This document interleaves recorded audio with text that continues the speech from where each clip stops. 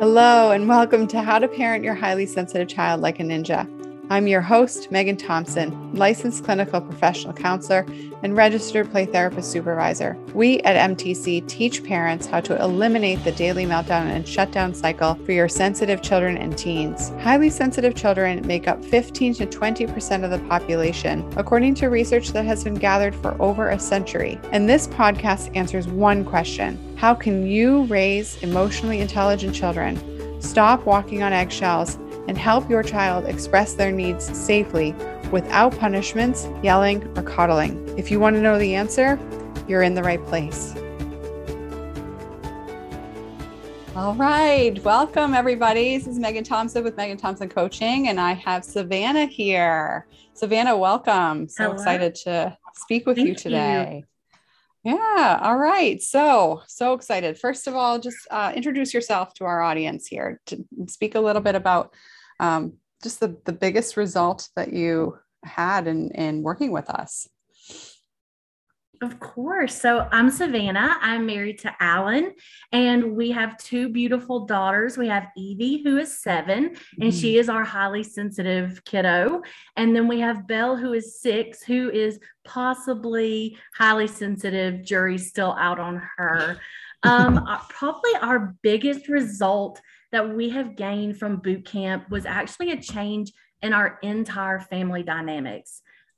Just with us listening and communicating with each other. It actually changed mine and Alan's marriage, how we communicate, and that trickled down to how we communicated about the girls and how we communicated with them. So I think they feel safer. Not that we were trying to be an unsafe family. I think it was actually just making them feel a part of the family, that we listen to them and we cherish them. Right. I love that. Just noticing how intentional you were in building and fostering the growth of your family from the beginning. And, obviously intentionally, we want to raise our children in a safe home, physically and emotionally. And yet some of the skills parenting non-highly sensitive kids that's touted in mainstream parenting world is super ineffective for parenting highly sensitive kids, right? So I love knowing that for you, it was just this pervasive shift for the whole dynamic. It was a huge shift. And I think gaining those skills, we just didn't know that there were other skills out there. So let's talk about that. Where were you before we met? Before, we were pretty miserable. I hate to say we were pretty disheartened. I had wanted to be a mom for so long. And then here's my kiddo who seems melancholy, very easily upset by any little thing that got said, retreating if someone maybe didn't even mean to hurt her feelings. And there was a lack of connection there. And it was heartbreaking. And I'm ashamed to say I was embarrassed by her crying and pouting. And I think a lot of that was because that was my personality as a child. And I had stuffed all of that down. So I was expecting her to do the same. And I was like, we've got to get through this. We've got to be normal. So I just felt helpless in how to help my baby girl, because I wanted her to have so much more than I had felt growing up.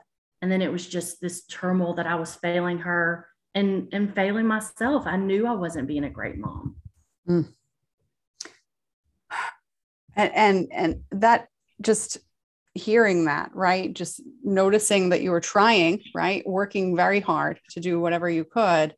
But that internal gut sense of, I'm not meeting my kids' needs. What was that like for you, Savannah?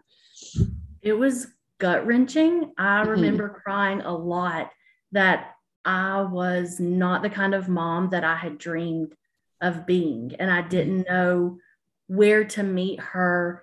Like when we would see these flashes of just this amazing kid, and then they would be gone. And we'd be like, but no, we want that. We wanted other people to enjoy her too.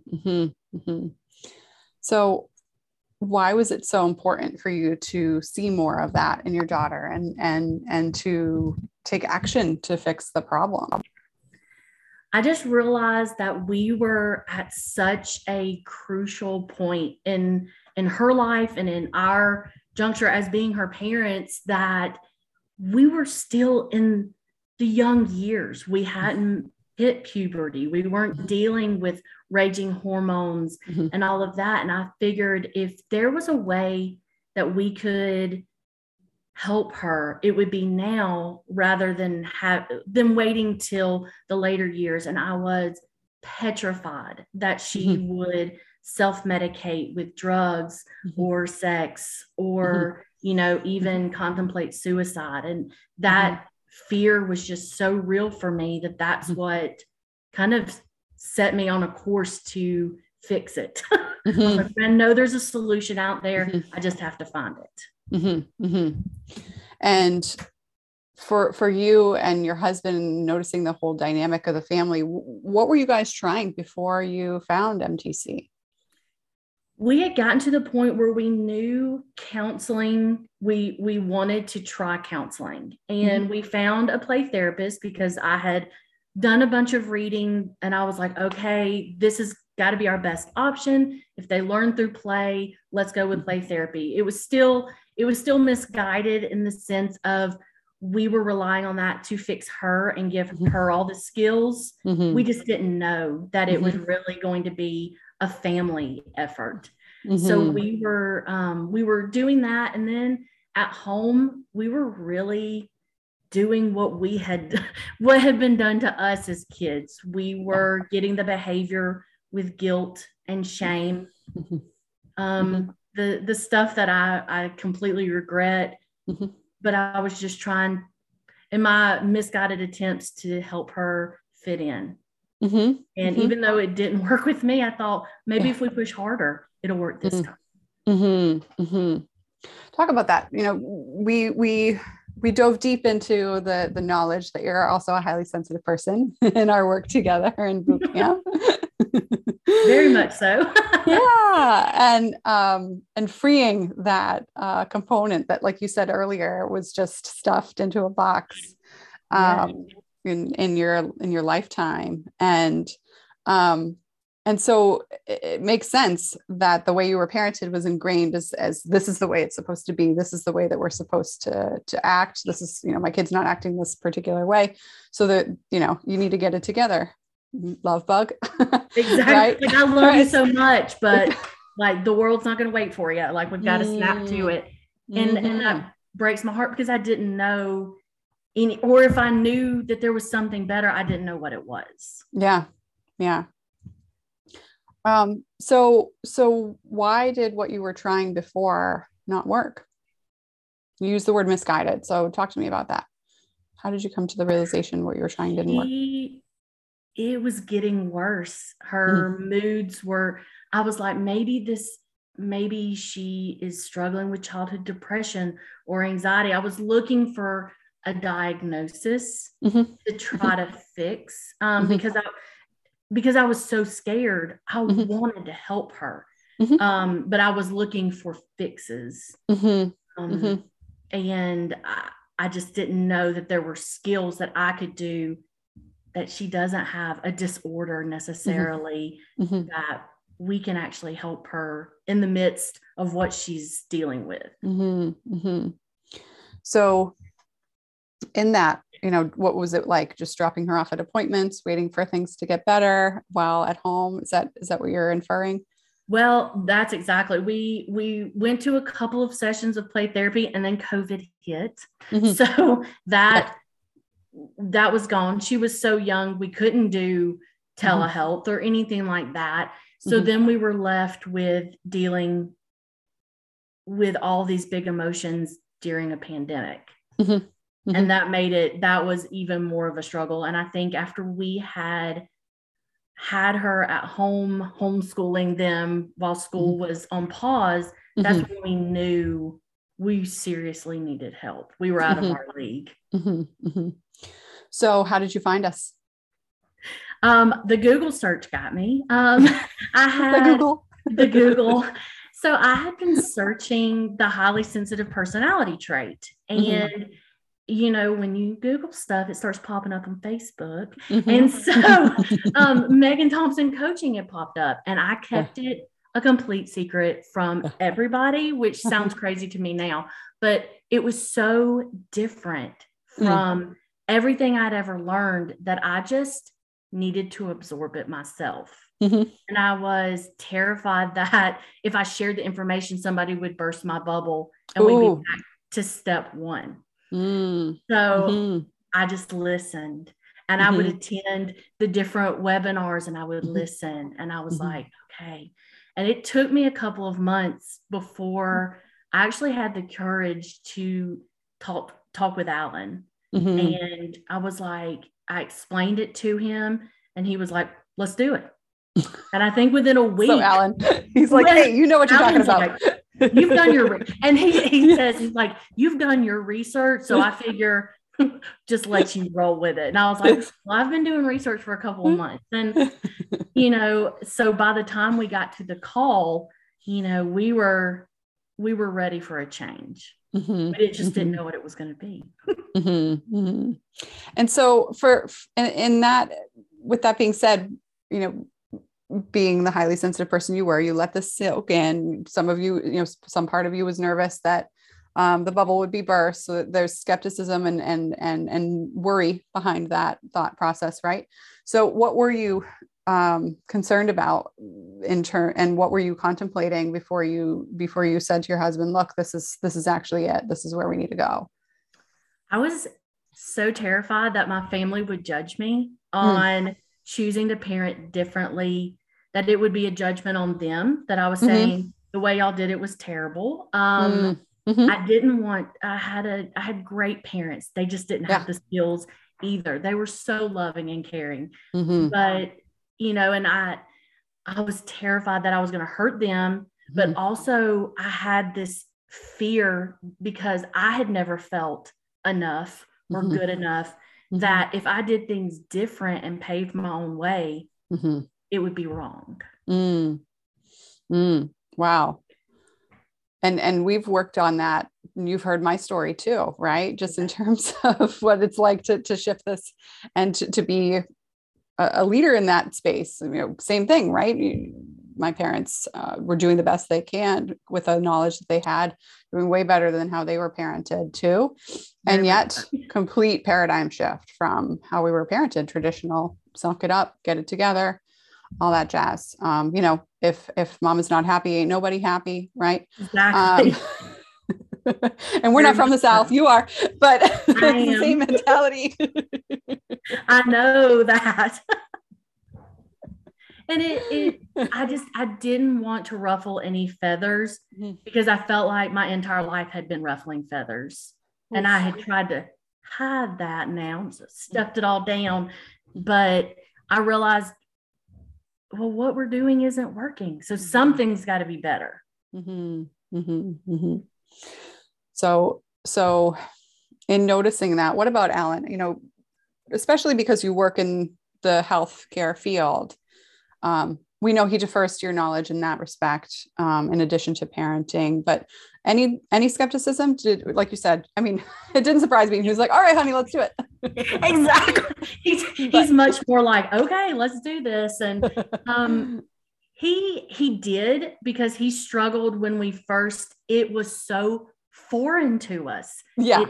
Some of it just sounded crazy. And we were like, what have we done? But then when we started seeing the results and then our own change in our marriage, we couldn't deny any of the changes that were taking place. And, it was pretty amazing to see that. So he came to it with skepticism, but he was deferring to me, which was terrifying. He trusted me.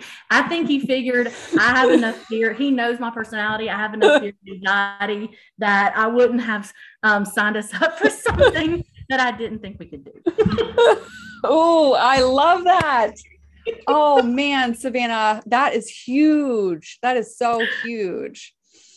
I want to break that down because so many family members of, the families that we speak to who have that conversation with us, when one parent is so certain and the other parent hasn't been doing as much research on what we do, the results we create with the clients that we work with, all of that. Alan's perspective that you just shared here, which was he trusted that you're so focused on getting it right the first time, him being highly sensitive, and or type A, right? Not exactly both, the perfect combo.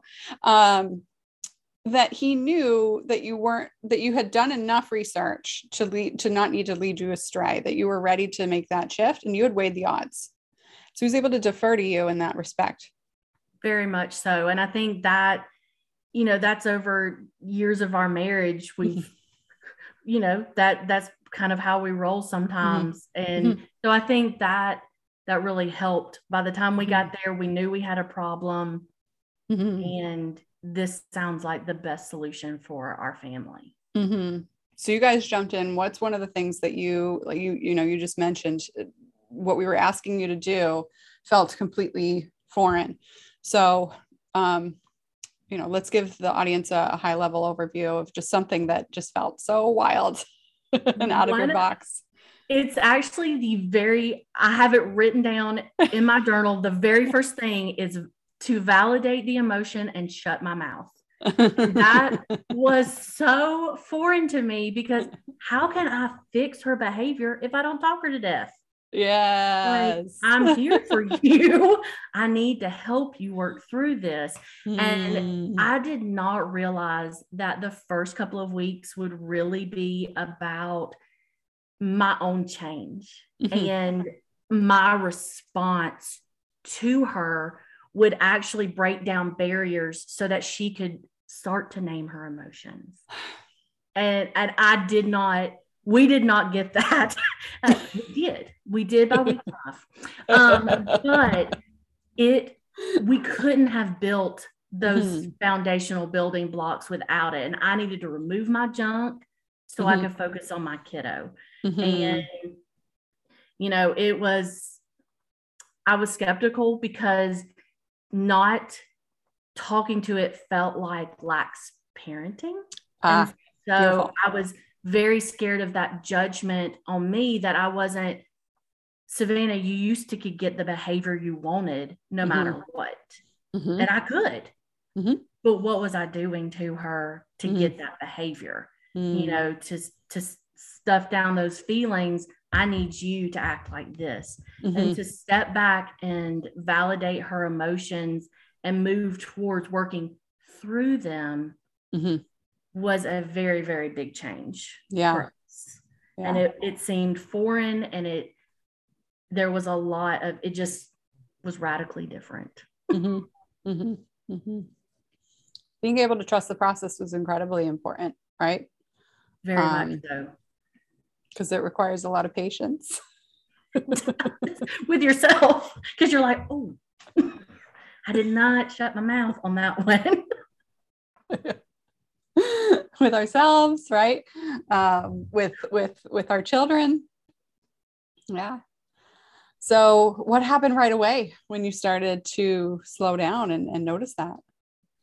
When I started focusing on her, I just saw how incredibly precious she was. And I saw her, and I began changing how I felt about her emotions, because my judgment was based on, they were a reflection of how I felt about my own. And so I began to let go of that judgment and to be able to help her through those emotions. And I think one of the things that we would say, Evie's highly sensitive. This is not a phase. And I had wrote that down from one of the calls, that this is who we are. This is where we're at.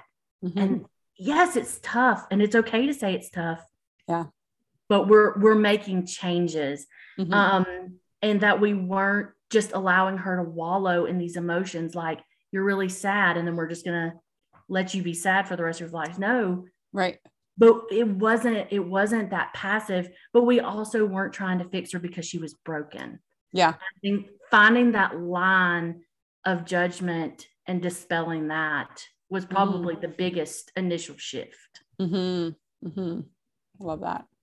Being able to hold the expectation without forcing her to meet it immediately. And just like you said at the beginning, it wasn't because you were like, not trying to create a loving home. It was just the strategy, the tactics that you were using, A, weren't strategic, but B, weren't effective. Not at all. They were completely ineffective. They were doing the exact opposite of what we really wanted. We just didn't know how to get there. So bring us up to speed. Where are you today? How many meltdowns were you dealing with before? Right. Let's get specific. And then now, at this point, what do you experience? It may not have been for us. The meltdowns were more of a daily melancholy. I think it was pretty significant. I mean, enough that I thought we were dealing with some serious stuff. And now we have burst maybe once a day.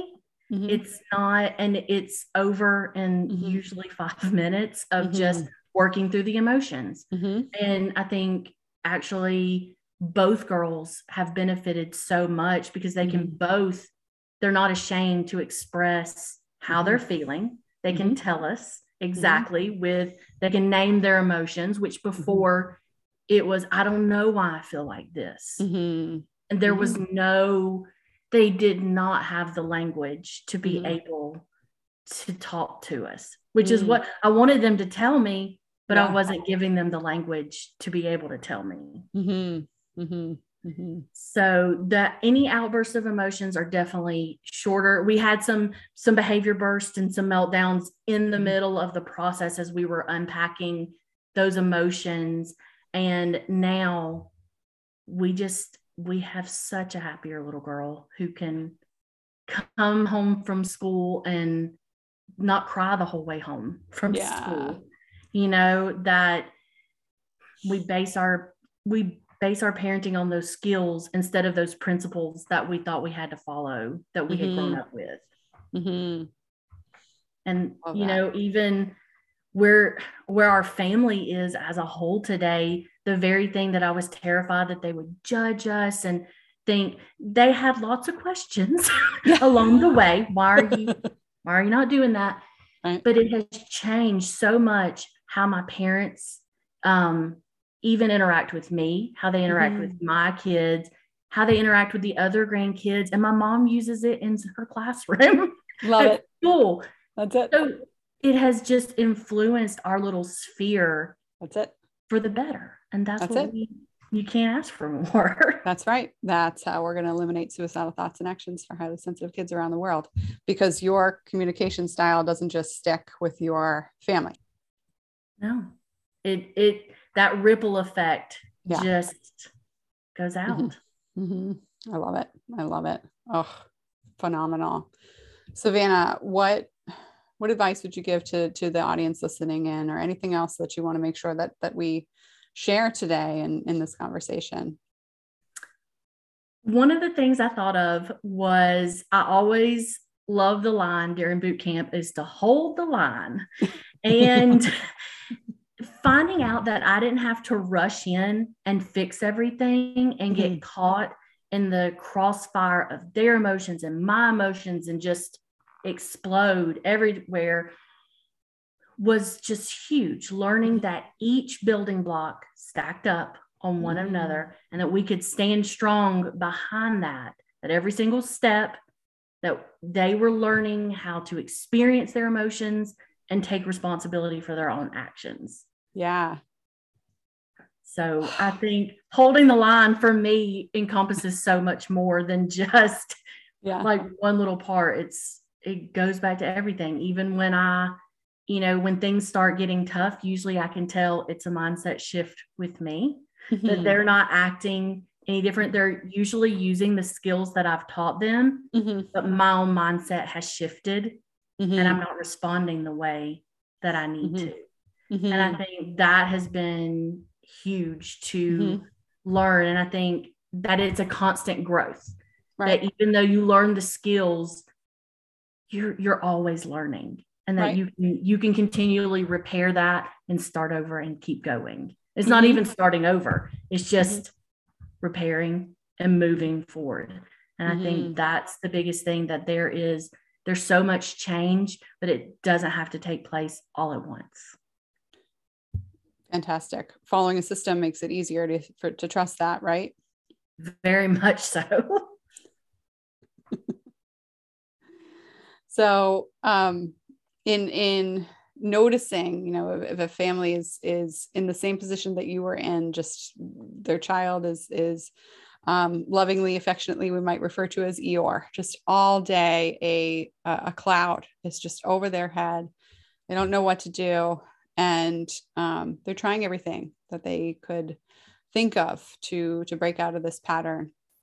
What would you say they should do first in breaking out of this and noticing what's going to work? Reach out. Reach out for that initial call. I had so many reservations because even though I'd watched all the webinars and done all that, having that first contact call broke down so many of my fears and placed Evie squarely of like, that you're not alone in this. And I think we fear that our kid's the only Eeyore in the room, and that we're dealing with things no one else knows about, and that it's our shameful secret. It's not. And I think knowing that there are other people, there is a community of people dealing with similar things, just take that step to reach out. Love it. Yes, exactly. What we do might work for your family if you're listening, and the only way we know how to tell you if it will is if we have a conversation, because trust is built in a conversation. So being able to share what we do and how we do it, and specifically what's going to work with your family is family specific. Savannah, you know that, right? You've seen families who are dealing with similar Eeyore situations, but other families who are dealing with all kinds of situations, and we tailor what we do to fit the family. Most certainly. And I think it was neat to see throughout the time that even though we may not be dealing with a certain behavior at one point, if later we might, and then we could draw on the experience of other people that we had already listened and talked with. And that was some of the most beneficial things that I could ever have had, was just the community of like-minded parents who wanted the best for their kids. I love that. Yes, exactly. So what would you say to yourself this time last year, knowing what you know now, if you were there? I would say you're doing the right thing. Like your little girl is in there and she is going to blossom. Just do the work. Get in there and don't be so scared. If I can go back and be less scared those first couple of weeks. But I know that all of that was just a process to get through. But if I could go in and be, let's just tackle all of it right now, but I'm so thankful to Savannah of 8 months ago that took that step, that huge leap to be able to do something completely radical and different. And that can be who we are as a family. Yeah. Okay. I love it. I love it.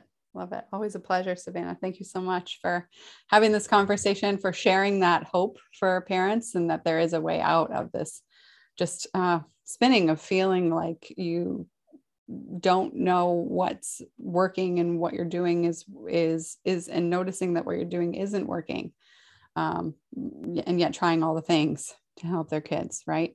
So thank you again. And parents, those of you listening in who are dealing with daily meltdowns or daily melancholy, where you just notice that your gem of a child is hidden behind a bunch of sadness rocks, and you need support in chipping that away. And you want to do that strategically and specifically so that you can get on with living your beautiful life with your beautiful family, then go ahead and book a call with us. Go to meganthompsoncoaching.com/talk, and we'll have a conversation about where you're stuck, where you're struggling, where you want to go, whether or not your goals match up with what we do here at MTC. And if that's the case, we'll tell you exactly how that works and you can get started right away. We are happy to have this conversation with you and look forward to that. And we'll see you on the next show. Thank you. Bye, Savannah. Thank you so much for your time. Thank you. Thank you for joining me on this episode of How to Parent Your Highly Sensitive Child Like a Ninja. We release a brand new episode every week, so be sure to click subscribe. If you like what you've heard and you're interested in seeing if you're a fit to work with us at MTC, here's what I want you to do next. Head on over to meganthompsoncoaching.com/call and book an appointment with our team. We'll get on the phone for about 60 minutes and we'll get you clarity on where you're stuck in parenting your sensitive child or teen, what your goals are for supporting your child's development. And if we can help you, we'll get you started on knowing exactly what to do to eliminate that meltdown cycle. Eliminating the daily meltdown cycle does not happen by itself. You need expert guidance to make it happen. And we've helped hundreds of clients from all over the world end that cycle in as little as 8 weeks. So to see if we can help you do the same, head on over to meganthompsoncoaching.com/call. I'm Megan Thompson, and we look forward to speaking to you soon.